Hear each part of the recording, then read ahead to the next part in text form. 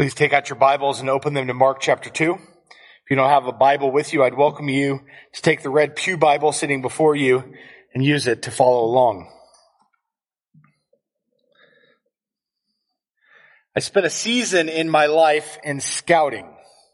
That is, I was a Cub Scout. As a Cub Scout, I worked to earn merit badges. I won Pine Derby contests and all kinds of things. I have no idea how many merit badges I earned, but I remember cutting wood and stacking it in piles. I remember tying all kinds of knots. And I remember learning how to make a one-match fire, all to earn little patches that my mom would sew on a vest for me. All with the great hopes that I could earn enough patches to increase my rank. As a Cub Scout, you start off as a bobcat, then you become a tiger, then a wolf, then a bear, and if you work hard enough, you can become a Weeblo, finally earning your arrow of light. For the record, I did not remember all that. I Googled it. If you finish all of that, you get to graduate and become a Boy Scout, just to start it all over again. It's funny to look back to think about how much I enjoyed scouting, though I quickly will admit to you it's far different now than when it was when I was a kid. But it opens us up to this idea that you graduate one program and then you enter into the next one.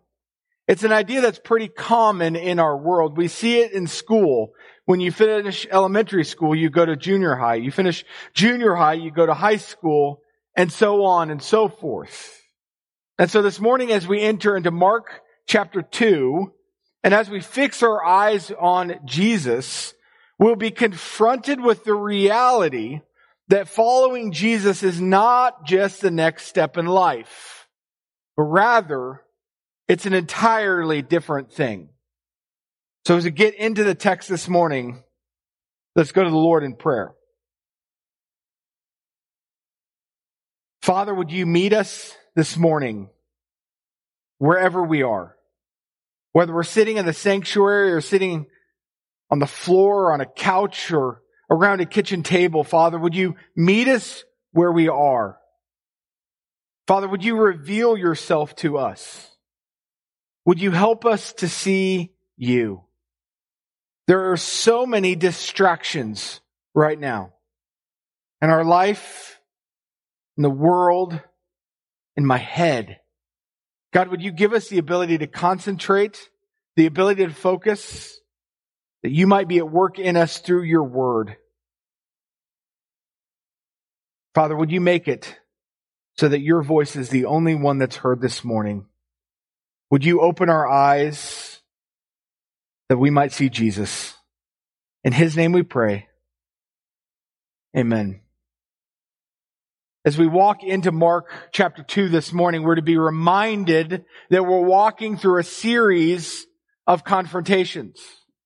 Jesus is being confronted for who he is, for how he walks, for how he's different. We need to understand these series of confrontations because as you see Jesus respond, we need to pick up on the fact he's being confronted. So he's responding to those confrontations. We'll see that and lean into that as we move through the text this morning. Mark 2 verse 18 will be our starting point this morning. That's what it says. Mark 2:18. Now John's disciples and the Pharisees were fasting. We're going to pause there because it gives us some context for our passage. First, we should recognize that John the Baptist still had disciples. Now that's noteworthy because we should pick up that from John 1, at least two of his disciples, notably Andrew, we don't know who the other one was, start to follow Jesus. They leave John to follow Jesus, which leaves us with some evidence that there were some who looked at Jesus and said, no, we're going to go with this guy. They stayed with John. Even coming to John the Baptist in John chapter 3, complaining that Jesus' ministry was more effective than John's. And John's reply in John 3:27 is worth noticing. This is what John says in reply to his disciples in John 3:27 and following. John answered, "A person cannot receive even one thing unless it is given him from heaven. You yourselves bear witness that I said, I am not the Christ, but I have been sent before him. The one who has the bride is the bridegroom. The friend of the bridegroom who stands and hears him rejoices greatly at the bridegroom's voice. Therefore, this joy of mine is now complete. He must increase, but I must decrease. John had disciples, and John confesses to his disciples that he is not the Christ. He even confesses that Jesus is the Christ. And even though he confesses that, it doesn't always come through to his disciples. It's the very real reminder that you can be around Christ's followers and never actually believe in Jesus. So as we start to lean into this, we see these groups of John's disciples and the Pharisees. We see two different groups who are practicing religion and practicing religious practices and yet don't believe that Jesus is the Christ. And Mark tells us that they are fasting. They're going through a season of withholding food. That would be the fasting that they're talking about. Now, this sermon isn't on fasting. We'll get there at some point. But it's not the thing that happens here that's significant. Jesus' answer is what's significant. How he responds to what they're saying and how he responds to what they're not saying is significant. The rest of 2 verse 18 says this. And people came and said to Jesus, why did John's disciples and the disciples of the Pharisees fast, but your disciples do not fast? The people were not told who this group is, only that they come to Jesus and they want to know, why isn't he doing what everyone else is doing? Why aren't you staying with the norm? Why aren't you being religious? Why aren't you doing what the religious people do? So we pause for a second to again recognize that which can escape us from time to time is the reality that Jesus was Jewish. His disciples were Jewish. Jesus regularly attended the synagogue, regularly taught in the synagogue, and yet, and distinctively so, his teachings were not Jewish, and neither were they Judaism 2.0, if you'll let me put it that way. Listen to what Jesus says when he answers their question. Listen to how he describes himself and then describes his purpose in 3 short parables, starting in verse 19. And Jesus said to them, can the wedding guests fast while the bridegroom is with them?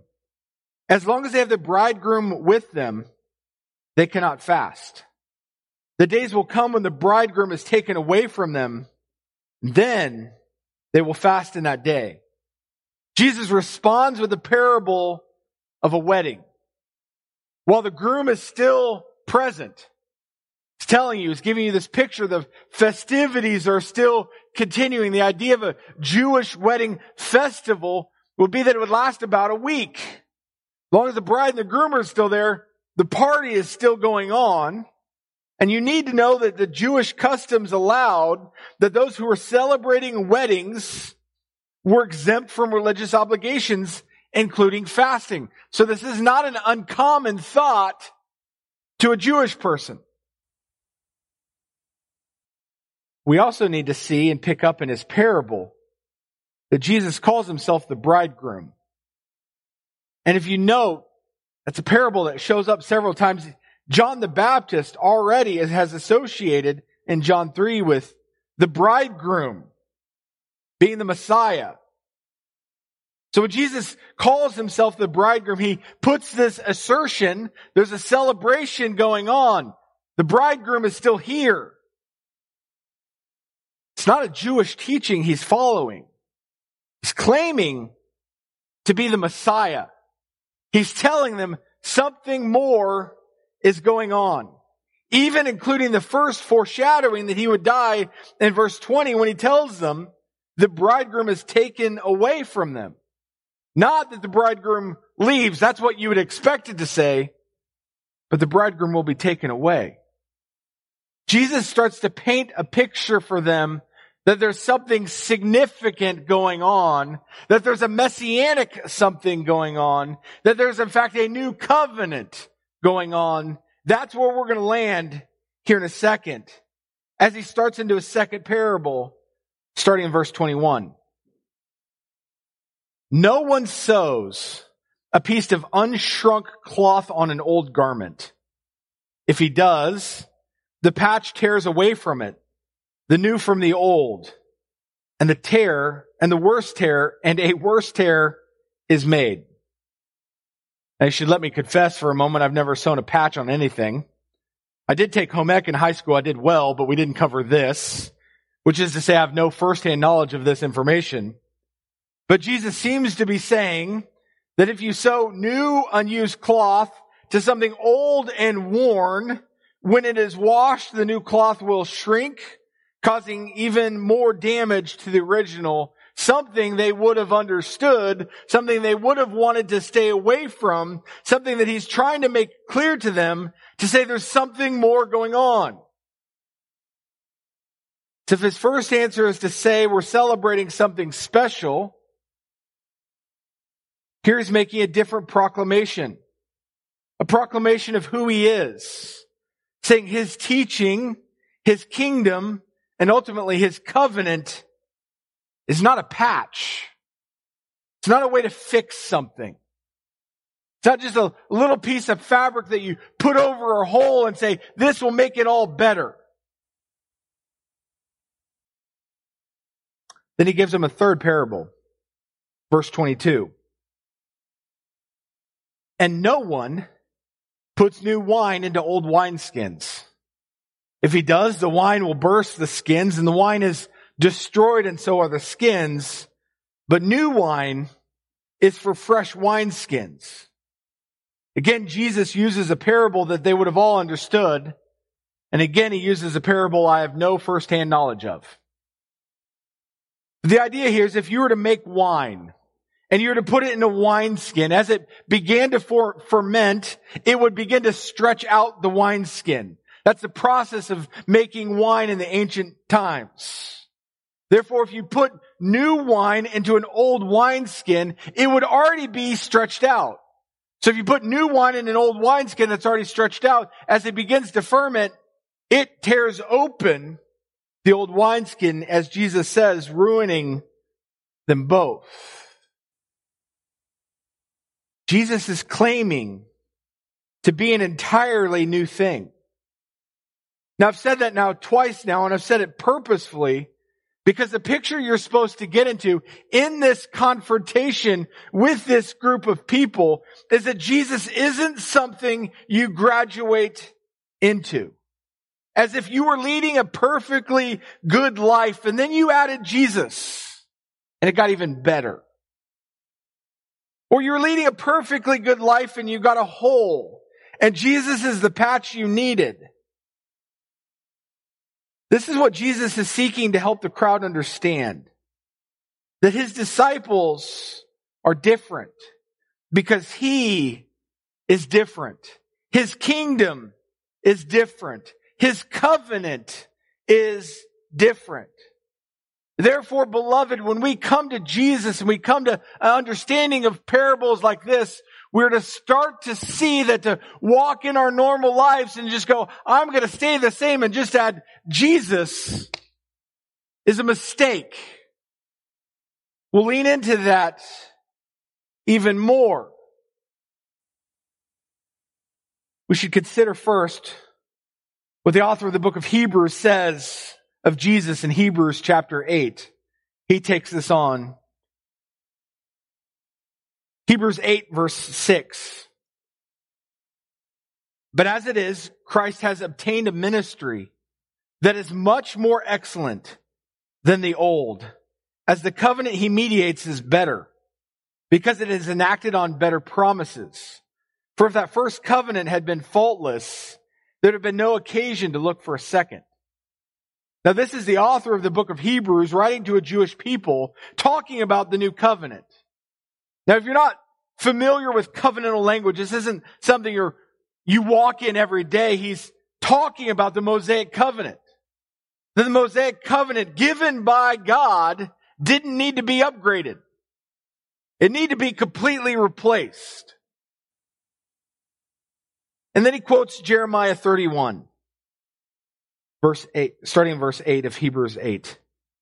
For he finds fault with them when he says, behold, the days are coming, declares the Lord, when I will establish a new covenant with the house of Israel and with the house of Judah. Not like the covenant that I made with their fathers on the day when I took them by the hand to bring them out of the land of Egypt. For they did not continue in my covenant, and I showed no concern for them, declares the Lord.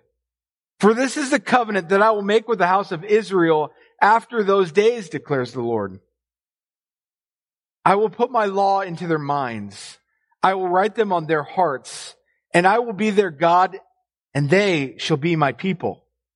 And they shall not teach each other, each one to his neighbor, and each one his brother, saying, know the Lord, for they shall all know me, from the least of them to the greatest. For I will be merciful toward their iniquities, and I will remember their sins no more. Verse 13.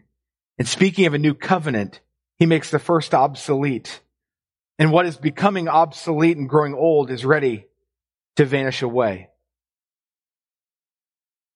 Jeremiah is forecasting the new covenant. The author of the book of Hebrews is explaining the new covenant. What we find in Mark 2 is Jesus initiating the new covenant. Therefore, we're to see these parables in light of the new covenant. In light of the fact that the disciples of John and of the Pharisees, as well as the crowd, were busy doing religious things, and they were missing out on what Jesus was teaching, who he was, what he was calling them to. It's why they were always challenging him. It's why they were always testing him. Because they were trying to always hold him to the law. So, beloved, as we stand here in 2020, what do we do with this teaching of Jesus? We've approached it with a biblical theological lens, right? We've walked in Mark 2. I took you to Hebrews 8 because I wanted you to have a bigger covenantal context of it. What do we do with it? Because I can't imagine there's anyone here striving to live out the Mosaic covenant, trying to figure out how Jesus interacts with that. That's not our world. But we do live in the world of the new covenant. We do have to start to consider, what does the new covenant speak to our lives in 2020? What does it say? I think the idea is that we might be just as guilty of syncretism as they were. If you don't know the word, it's that idea of just trying to upgrade our lives, or just trying to add Jesus to what I'm already about, rather than recognizing the truth of Scripture proclaimed in 2 Corinthians 5, that in Christ you are a new creation. The old is gone, the new has come.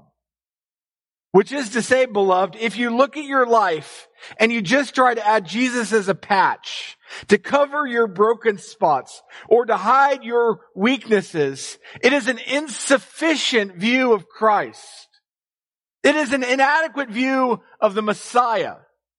And it just plain won't work. Because that is not why Jesus came. He didn't come as a little cloth to clean up our dirty spots. He didn't come as a patch to be sewn over the gaping holes in our lives. And if you should ask Jesus, like a new wine, to come and fill the old wineskin of your life, likewise, it will not work. Jesus is not something we add to our life like a merit badge or an energy drink that we drink when we need a boost. No, when Jesus tells us through the words of Scriptures that in Christ You are a new creation. He's proclaiming to you that having believed in Jesus Christ, having heard the word of truth, the gospel of salvation, and believed, Ephesians 1:13, that you're made new. You're made brand new. You're not an upgraded anything. You're a new garment with no need of a patch.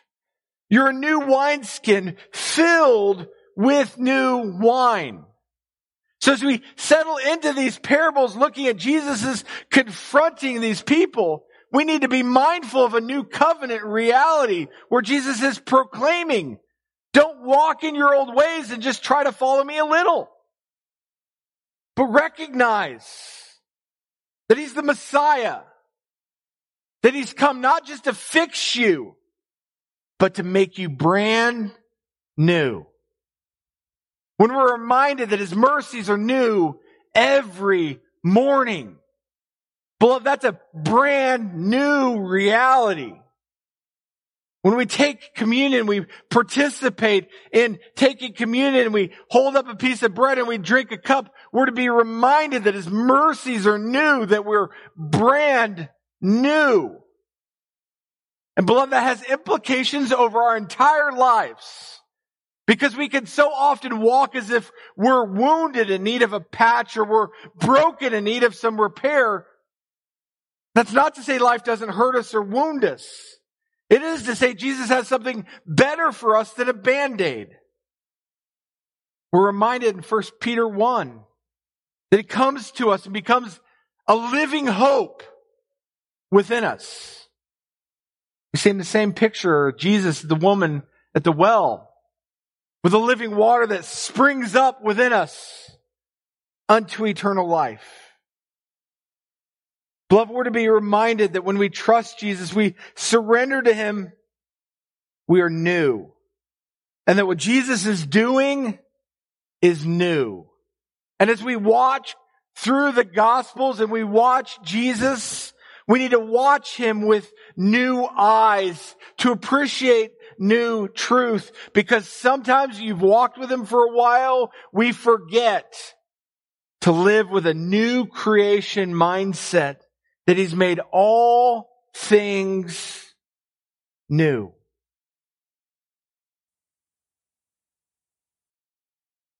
Beloved, as we live in this season, as we fix our eyes on Jesus, we need to be reminded that we're fixing our eyes on the one who makes all things new. So as you look at your life, and you look at your sin, and you look at your brokenness, which we all have, be reminded that you're taking it to the one who makes all things new. He doesn't fix you. He doesn't just clean you. He makes you new. That's the picture of Jesus we see in Mark 2. That's what he's wanting these disciples of John with the Pharisees to see, which is why when he meets with Nicodemus, he tells him he must be born again, because what Nicodemus needed was new life. Let me pray for us.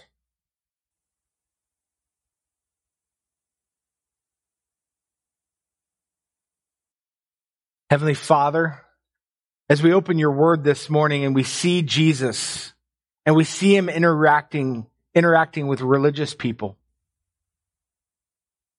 Father, people who missed it. We're reminded that following you is not about activities.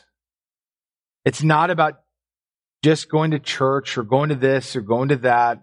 It's not about the externals. It's about placing our hope, our trust, our faith, and completely believing in you and allowing you and the truth of who you are to penetrate every single part of our life. Father, you've promised that you will make us new, that we are a new creation in Christ. Father, would you help us to ingest that truth, to live it out, to recognize you're not just a patch, and you're not just a new covering, but you've made us new. And you've brought us into a new kingdom, into a new covenant, where it isn't about us earning anything, but it is about the sufficiency of Jesus' death on the cross, which covers all of our sin and sets us free to walk in the newness of life. Jesus, would you be ever before us? And would you allow us to fix our eyes on you and the new life that you've given us in salvation? In your name we pray. Amen.